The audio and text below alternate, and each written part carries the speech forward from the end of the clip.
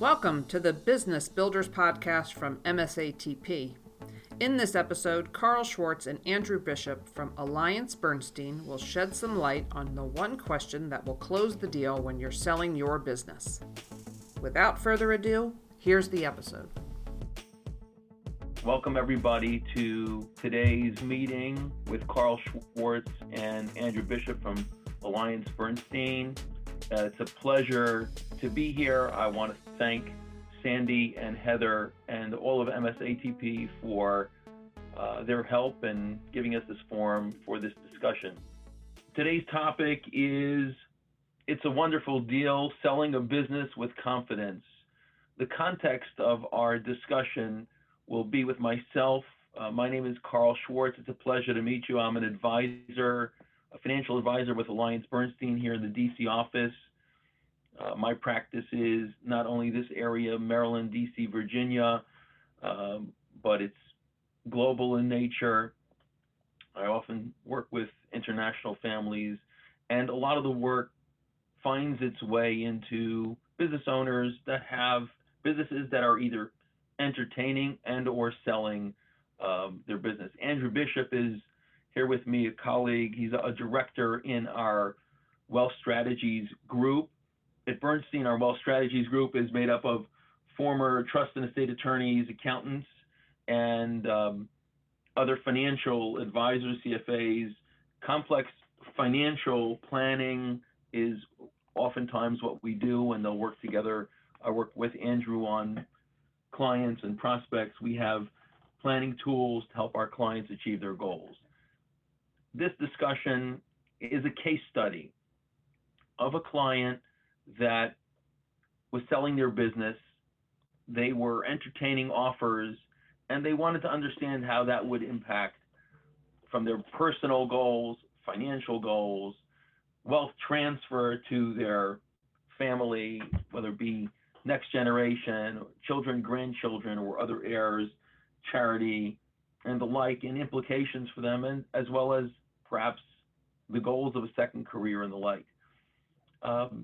Andrew will share much of the analysis on this topic in the context of this case study, and the names have been changed. Before we do that, I'd like to just share a few minutes about us and our firm. Many of you people in this area may not be familiar with Bernstein, though we've been around for the past 50 plus years. We're a firm that does nothing other than investment research and investment management. We're perhaps the largest global independent investment research and management firm. We have 51 offices in 25 countries. We manage over $550 billion in assets. We have no debt. And perhaps what's most important in the context of this discussion is we have north of 260 research analysts, and their analysis is not only in terms of investing. They're placed globally in theater, looking at geographies and markets and industries. We also have research analysts and experts like Andrew in our Wealth Strategies group that help us understand the complex financial needs of our clients. We are a fiduciary and act in our clients' best interest, which is unique in the brokerage industry space. And perhaps that's a great segue into our next slide, which is the market that we serve. In the United States, perhaps 2% of the population would be deemed affluent or wealthy or of high or ultra high wealth. In that space, if you look at this pyramid, you'll see the top green part are people that have complex needs. Now, they may be corporate executives or entrepreneurs or business owners. They may also be individuals or multi-generational families or endowments. Oftentimes, these people are not only dealing with questions of will I or won't I be okay, meaning will I have enough money to endow my lifestyle or the lifestyle of my children or grandchildren, but they're really asking questions around what am I missing? What could I potentially do? And in this case study we're going to talk about with this business owner, there are opportunities that they have afforded through the various offers that are available to them, and understanding the ability for them to analyze these could help them understand what their future opportunities are, whether that be in terms of wealth transfer, philanthropy, or just simply tax savings and the opportunity to do other things.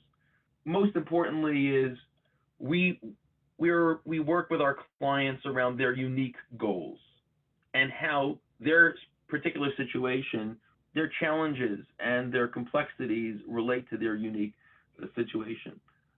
Our work is tailored and bespoke. With that said, if you look at this slide, you'll see on the left-hand side, we have clients, we'll work with clients in two different ways. Perhaps clients oftentimes will work closely with them on their plans and their goals. We'll help them maximize their overall returns and mitigate their risk of their investments.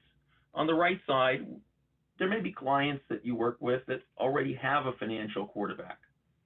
In that case, they're asking questions like, hey, can you fill a slot? Can we invest in a sleeve of an area of opportunity that we don't have in our portfolio? Oftentimes we work with clients on a thematic or opportunistic alternative investment strategy. We can meet clients where they want to be met. I'd like to hand over the microphone to my colleague, Andrew Bishop, at this time, who will introduce himself and share this case study, which will bring to life the sale of a business and how it can affect the business owner in terms of assessing their goals and lifestyle, wealth transfer, tax savings, plus. Andrew. Thank you, Carl, and really thank you all for the opportunity to speak today. As Carl mentioned, I'm an associate director in what's called our Wealth Strategies Group. Think of our Wealth Strategies Group really as the planning arm of the firm. We're a national group. Carl mentioned 30 people, varying backgrounds. We have a couple trust and estate attorneys, former analysts, actuaries, accountants, and our sole responsibility is really researching and understanding all of the complex planning issues that our clients face. So this might just be helping a client think about when they can retire, or helping them diversify out of a concentrated stock holding. Or it could be helping them transfer wealth to charity and family in the most tax-efficient manner. Now, my focus within the group is really with business owners, in particular, helping them plan for an eventual sale and dimensioning what they should be thinking about before, during, and after the sale so they can achieve all of their goals. And that's what we're going to walk through today. So today I'm going to walk you through this case study that really illustrates the planning we can do for client owners who are selling their business. My goal as I go through this is for you to gather a couple of things. First, I hope you get a sense of our analytical tools and how we can apply them to very complex strategies and situations, but also how we can incorporate and integrate the advice that all the owners' advisors are giving them to ensure that everyone's collectively working towards the same common goal. And by going through a process like I'm going to outline today, it not only helps an owner understand that they're going to be okay, but also, as Carl mentioned 2 slides ago, it helps them understand what they may be missing. So we're going to walk you through a case that really highlights and articulates those key points. But let me start on this page here. And we've gone through several cases here, and I can tell you every case, every owner is different. They have different goals, different terms. But what's consistent across all the deals we've seen is that when the owner surrounds him or herself with a very experienced team of advisors, the outcomes tend to be better. There's better deal terms. They've probably thought through taxes. The due diligence process is a lot simpler. And just to be clear here, we at Bernstein, we don't provide tax, legal, accounting, or advice on the deal. But where we work really well is in tandem with the business owner's other professional advisors. We can use our analytical tools to really quantify the impact of different advice or different deal structures and the impact it has on the owner receiving or achieving his or her long-term objectives. We can do this very quickly with really a very minimum amount of information. But the most important thing that it does is our analysis gives owners confidence to proceed with transactions. We've seen a lot of deals where the owner, they get to the final stage where they're ready to sell and they ultimately don't proceed because, there's something in the back of their mind that's causing them concern to proceed. So by going through a process like this, it gives a lot of clarity and gives them a lot of confidence to proceed with that transaction. Now, no matter where the owner is in relation to the deal, one thing we always want to bring up is really understanding what matters most to them. What are their priorities? An owner who thinks they're gonna, retire and play golf 7 days a week or travel, well, that's not gonna fulfill them. Owners, entrepreneurs, they're predisposed. They want to be involved. An interesting stat that I read, a survey was done of business owners 1 year after the sale, and it found that 75% of them regretted selling their business. And it wasn't because they got bad deal terms or they didn't think they got enough. No, it was because they didn't have anything.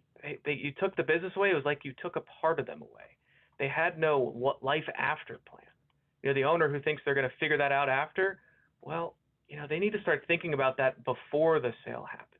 And that's the whole process here, helping them think about, are you going to be spending more time with your family? Are you starting a new venture? It's getting them thinking about that. And that's what makes their long-term road successful. So to really bring this all to life, let me give you a little background on the case. So this was a case that we were brought into by the attorney in this situation. And this was John and Julie Garcia. They were a 60-year-old couple. They had 2 kids. And they were at a point in their life where they were ready to retire and think about selling their business. Now, this was a manufacturing company that last year had EBITDA of about $5 million. So like most business owners, the Garcias, most of their wealth was tied up in the business. But they were able to save about $1 million in their retirement accounts. Now, when we sat down with John and Julie, we really wanted to understand, well, what matters most? What do you want to achieve with this money? And they thought about it in terms of what are their primary goals and what are their secondary goals.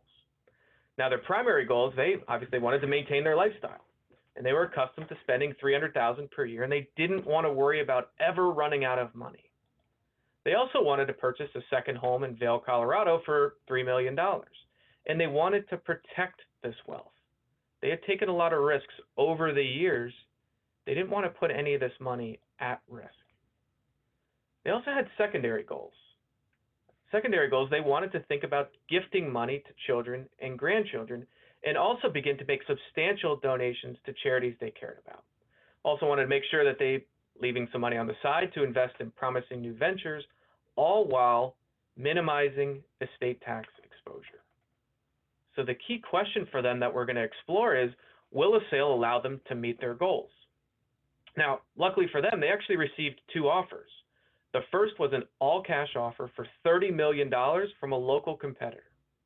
The second was a leverage recap from a private equity buyer that was going to provide them with $24 million of cash up front. It was also going to allow them to roll 20% of those proceeds, which was valued at $6 million, into a newly formed company. And with this offer, John would continue as CEO, earning $300,000 for roughly the next 5 years. So you've got 2 deals here. One, all cash, more upfront. The second, less cash upfront, but potentially more if these rolled proceeds can be sold for a higher amount down the road. So the way we structured this presentation was really to address these key questions. They've got 2 deals. Well, which one should they choose? Can either of these deals allow them to sustain their $300,000 of spending and allow them to purchase that $3 million vacation home? How much can they give to charity? But importantly, how should they give to charity and thinking about transferring wealth to children and grandchildren? So we're going to address each of these key questions. And we'll start by addressing the first 2. And to really answer these questions, we're going to use what's called our wealth forecasting system. Now, this is a proprietary model that we developed and built in-house. Now, all the way on the left-hand side of this page, all of the outputs, all of the forecasting, it's based on the specifics about the Garcias. So it's about their assets, their income, their spending. We're going to take information about them. We're going to run scenarios that allow us to stress test different variables that they can control so that we can quantify the impact that they have over time.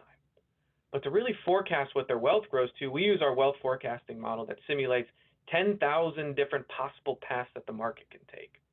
Now, what's really unique about this model is that we're not just making a forecast using historical data. No, it's actually based on today's starting conditions. So when we forecast forward, we know today that interest rates are near historic lows and that stock valuations are much higher than normal. So the returns we're forecasting going forward, they're actually much lower than what we've realized over the last 10, 20, 30 years, all because of where we started today. But we are going to show what the Garcia's range of hypothetical future wealth grows to under great market patterns, which we all hope for, but hope is not a great financial plan. But importantly, typical and hostile market patterns. So when we tell the Garcias, here's how much you need, we're not basing it on typical market patterns. We're basing it on, well, what if you get very bad returns, high inflationary environments, and you live a very long time, which none of those variables you can control? We want to make sure that this money is going to allow you to achieve those goals. So the first decision that the Garcias are going to have to decide on is, well, you're going to receive a large sum of money up front, regardless of which deal you choose. Well, how are you going to invest it? And to help them think through the risk and return of different asset allocations, well, we showed them the range of compound growth rates over the next 30 years of 4 different asset allocations. Now at the top here, this is our ultra conservative allocation. This is a portfolio that's made up of 50% cash and 50% bonds. And what this 3.5% number on the left tells us is that over the next 30 years, we were expecting a return about 3.5%. Now, as you go top to bottom, we're adding more return-seeking assets or stocks to the allocation. And when you do that, you'll notice that the returns are higher. So a moderate portfolio, which you can think of as, think of as a traditional 60 stock, 40% bond portfolio, well, it has a return of about 6.5%. That's our projection over the next 30 years. Now, if we just show the Garcias the left-hand side of this page, they'd probably want the moderate portfolio because it has the highest return. Now, to get this higher return, there has to be a trade-off. And that trade-off, as you can see on the right-hand side of this page, comes with more investment risk. Now, investment risk, the way we think of it, is the way we as investors experience risk. It's seeing our portfolio fluctuate in value from a day-to-day, week-to-week, month-to-month, or year-to-year basis.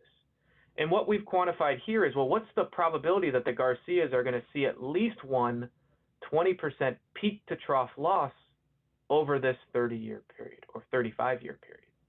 And with the ultra-conservative and conservative, there's a less than 2% chance of seeing a 20% loss.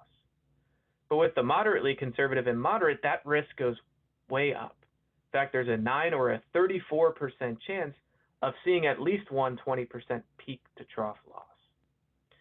So in the Garcias case, we should help them think about and choose an allocation that, one, they're comfortable with, and two, that's going to allow them to meet their goals. Now, let me pause there for a moment and just see if anyone has any questions before we, transition into the next few questions.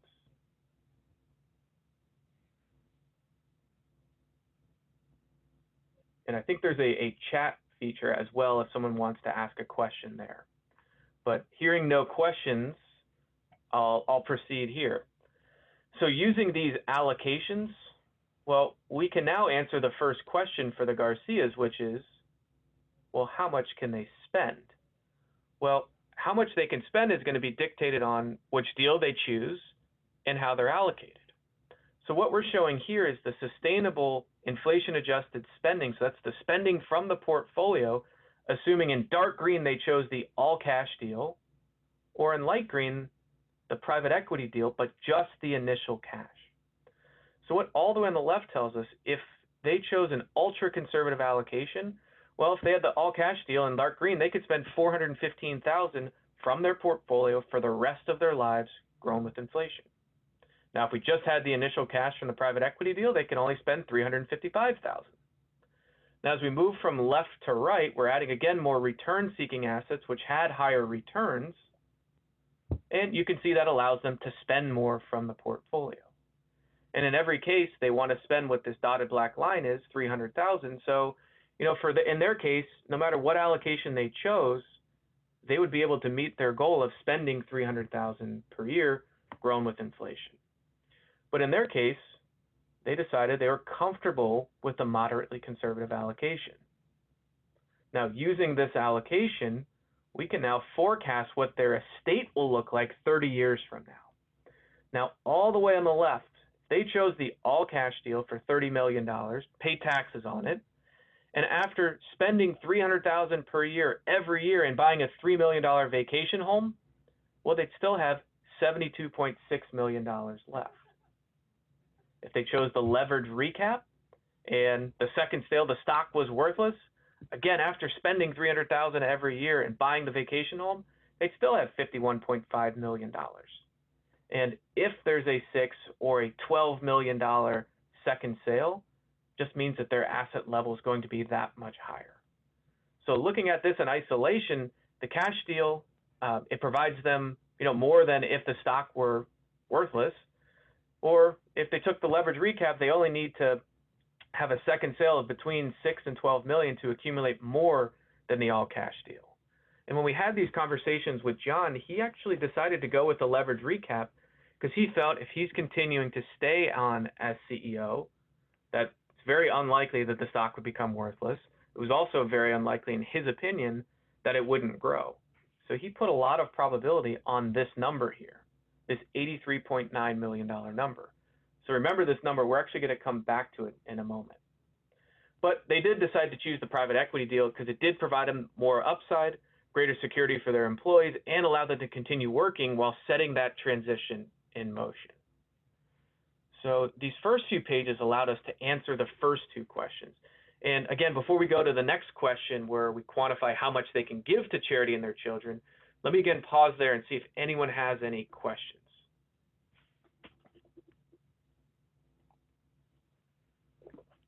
Feel free to raise your hand or type a question in the Zoom group chat.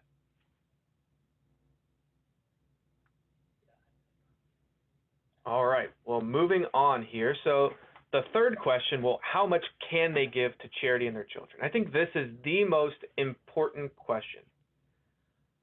And for us, it all starts with quantifying what we call their core capital and surplus capital. Now, think of their core capital as the dollar amount of money that the Garcias are going to need today, such that it will support their lifetime spending with a very high degree of confidence. So high degree of confidence, think back to that hostile market pattern where it assumes very bad returns, high inflationary environments, and they live a very long time. We want that core portfolio to support them even in those types of markets.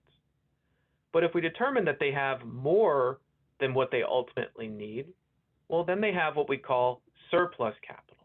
And think of surplus capital as money that we're going to target for secondary objectives like gifting to charity and family, starting new ventures, or using it to accomplish their maybe additional spending goals. It's money they don't need to quantify. It's money they don't need to sustain their lifetime spending. Now, for the Garcias, let's quantify how much they can give away to family and charity. You can see down at the bottom here, we're quantifying their core capital. Think of their core capital here, this 11.8, that's what's going to sustain their $300,000 spending, and it's going to allow them to purchase $3 million vacation. That 11.8 is going to sustain those level of spending. But on an after-tax basis, they're going to have $24.2 million. So that means their surplus capital is $8.4 million. This surplus capital is what we target for gifts to family, gifts to charity. It's money they don't need to sustain this level of spending.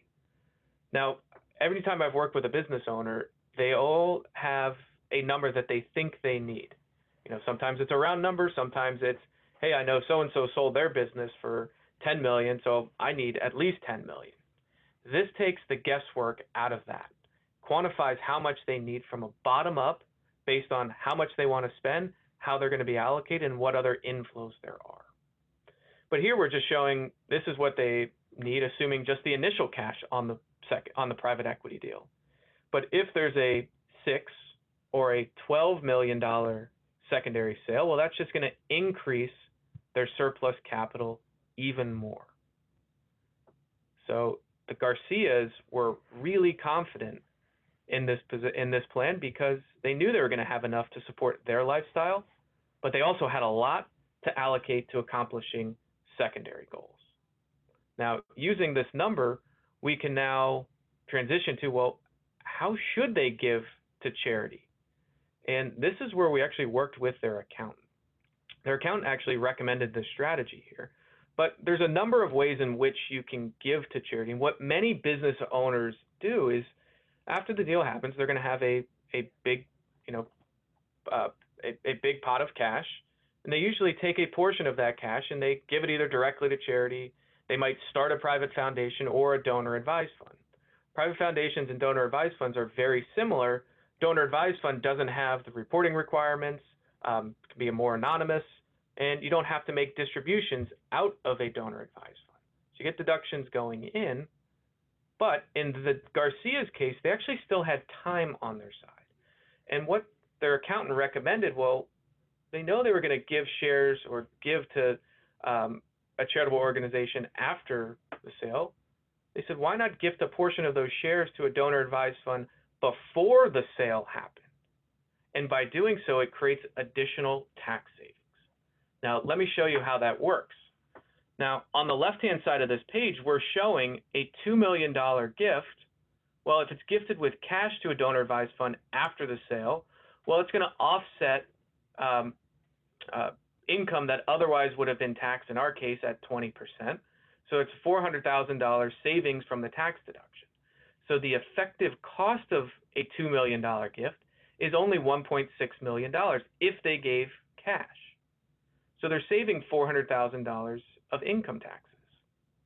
Now, if they did the strategy that the accountant recommended, well, that would entail gifting units to a donor advised fund before the sale happened. And in our case, they would receive a deduction based on the fair market value of those shares going into the donor advised fund. So you have the same $400,000 tax savings. But now that the donor advised fund owns those shares, they're avoiding taxes on those shares because the donor advised fund is a tax exempt organization. So as a result, there's an extra $400,000 of gains that's avoided. So the effective cost of this $2 million gift using units is only $1.2 million. So they're saving $800,000, an extra $400,000 by planning early, using shares of the company and getting a deduction as well as avoiding taxes. Now, this is a very complex transaction. To donate units to a donor advised fund, you have to have an appraisal. Sometimes there are discounts, so you might not get a full market value. And also, some donor advised funds don't take shares of privately held companies. So there's a lot of complexity around this, but assuming someone wants to make a big charitable donation, exploring this alternative can save a lot in income taxes. And it's not just the initial $2 million. If it's inside a donor advised fund, well, it can be reinvested and grow over time. So what we're showing here is $2 million in a donor advised fund that distributes $50,000 every year. Well, after 30 years, it would have made cumulative distributions of $2.4 million, and there'd still be $6.2 million remaining. So the total philanthropic value, the TPV as we call it, that the Garcias made on this initial $2 million gift is $8.6 million over this 30-year period. So $2 million, it can create a lot of charitable impact over time. Now, remember this $8.6 million, that's the second number we're going to come back to in a moment. Let me pause there again before we go into the last question. And I did see someone had a question, how did an accountant help you with this? We work with accountants to run the after-tax amounts. So we're just assuming for simplicity here that everything was taxed as a capital gain, when in reality, that may not always be the case. So we really partner with the accountants of owners that we're working with to provide us the correct tax computation, to identify strategies like the charitable giving that could save additional taxes. There could be other tax planning ideas that they bring up as well. But let me pause there and see if anyone has any questions. Got another question here. What types of investments are made? Are the investments in mutual funds, ETFs, index funds, or managed individual stock portfolios? So great question. So for our modeling, we're just modeling index returns here. So when we're forecasting the future growth of their portfolio, that's just forecasting think of it as index-like returns. In reality, if we were to implement a portfolio, it would probably be mutual funds, ETFs, and individual stock portfolios. So in terms of implementation, yes, it would include all of those, but for modeling purposes, we are modeling index returns. So if we're modeling the U.S. A U.S. portfolio, think of it, we're modeling the S&P 500. All right, well, let's move on to our last question here. How do they transfer wealth to children and grandchildren? And this is where we partnered with their trust and estate attorney. And the Garcias wanted to provide their children with a head start, but they didn't want to give them too much too soon. So their attorney recommended two strategies. The first was the simple one. Well, make the annual exclusion gift. So that's $15,000 per person, $30,000 per couple. Gift that to both their children and 4 grandkids. So that's 6 people, 6 times 30, that's $180,000 of total gifts per year. But they also recommended, well, we know that the retained equity interest, if it sells for 6 or 12 million, it's only increasing your surplus capital. It's increasing the amount that you don't need. So they recommended selling 50% of the retained equity interest to an intentionally defective grantor trust. Now, you hear the word defective grantor trust. Why on earth would anyone use a defective trust? Well, let me explain what a intentionally defective grantor trust, or an IDGIT, is. And we illustrate that on this page. Think of an IDGIT. It's a trust, an irrevocable trust that's outside of your estate for income tax purposes. But what makes it defective is from income tax perspective. So while this trust is outside of your estate for estate tax purposes, for income taxes, you're paying all of the income taxes on it.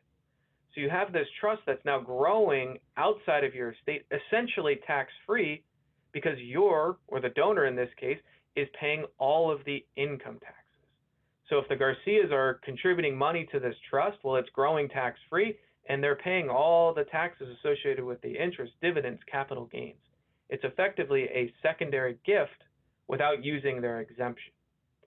So the IDGIT is a very attractive strategy or vehicle to transfer wealth and accumulate money. And it's necessary if they wanted to sell the retained equity interest to this trust. So remember, the retained equity interest that they have is valued at $6 million today. If they're transferring 50% of it, so $3 million, well, the way that would be structured would be that they're gifting 300,000 shares to this trust, and they would sell $2.7 million to this IDGIT. In exchange, they would receive a $2.7 million note. And that note would make interest-only payments based on the midterm applicable federal rate, AFR, of $77,220. And if those shares sell for, say, $12 million, which it now owns 50%, so in this case it would be a $6 million sale in 5 years, well, the trust would get $6 million. It would repay the $2.7 million note, leaving $3.3 million to be transferred, or leaving $3.3 million in the trust. So this strategy effectively freezes the value of that retained equity interest. Any appreciation gets transferred to this trust free of estate taxes. And in their case, it's only using $300,000 worth of their exemption. So let's put this all together here. Now, what we're showing here is their median wealth 30 years into the future, assuming they chose the private equity deal. Now, if they did no planning, that's the first box here, this is that same $83.9 million number. This is what's left in their estate after spending $300,000 every year and buying that $3 million vacation home. If they gave $2 million to a donor advised fund, well, they removed money from their estate, so their estate, instead of $83.9 million, $78.7 million. In scenario C, if they gave $2 million to the DAF and they gave $180,000 every single year to the trust for benefit of their children, well, it lowers their estate to $60.9 million. And if they did all three of these strategies, gift to the DAF, make annual gifts, and they sold that 50% interest to the IDGIT, it lowers their pre-tax estate to $47.1 million.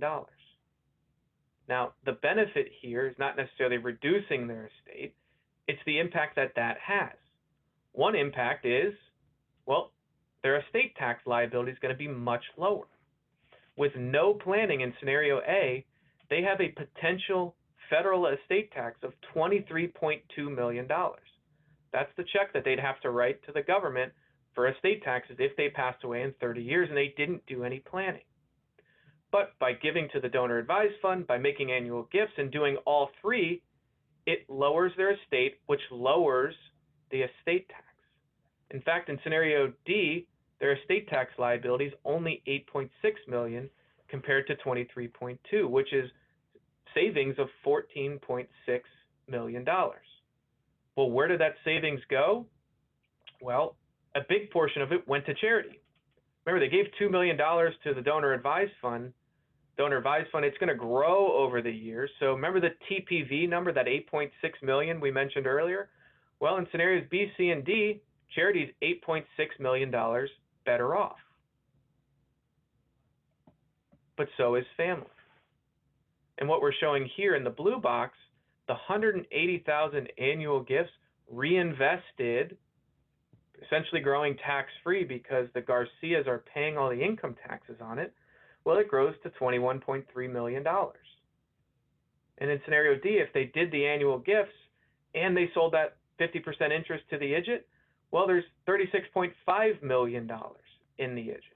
So they've effectively shifted assets out of their estate at the expense of paying more to the government, more goes to charity. So here we've made a total benefit to family of $14.3 million by doing the annual gifts and selling that 50% interest to the trust. So that's a huge savings by implementing a strategy like this. Now, what gave the Garcias a lot of confidence was that we created a roadmap for them. We created a roadmap for how they're going to achieve all of their goals. You know, at the end of the day, once the deal closed, they were going to have $31 million, $1 million of existing assets plus $30 million deal, of which $6 million is retained in the company. But they would set aside $4 million in cash to pay for the tax liability. Their core capital, that $11.8 million number, well, we disaggregated. We'd hold $3 million in cash to purchase a home. And then they'd set aside 8.8 in that moderately conservative allocation. That's what's going to support their $300,000 of spending.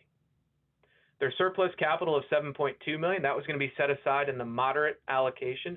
That was going to be used to fund annual gifts to their children and grandchildren. The donor advised fund was going to have $2 million in it, and they were going to work and distribute money out of that over the years. And for the rollover shares, well, of the $6 million, well, 50% of them were going to be sold to that trust in exchange for the note. They're going to try and transfer that appreciation out of their estate.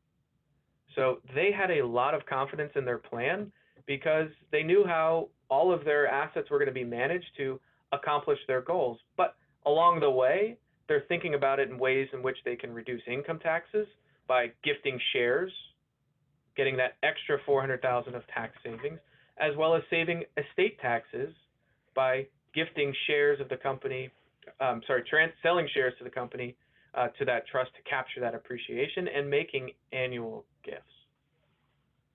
So, Carl, do you want to wrap up on the last page here? Yes. Hopefully in this short illustration, I know we shared a lot of numbers and a lot of graphs and facts, and I appreciate my colleague Andrew for sharing this case study.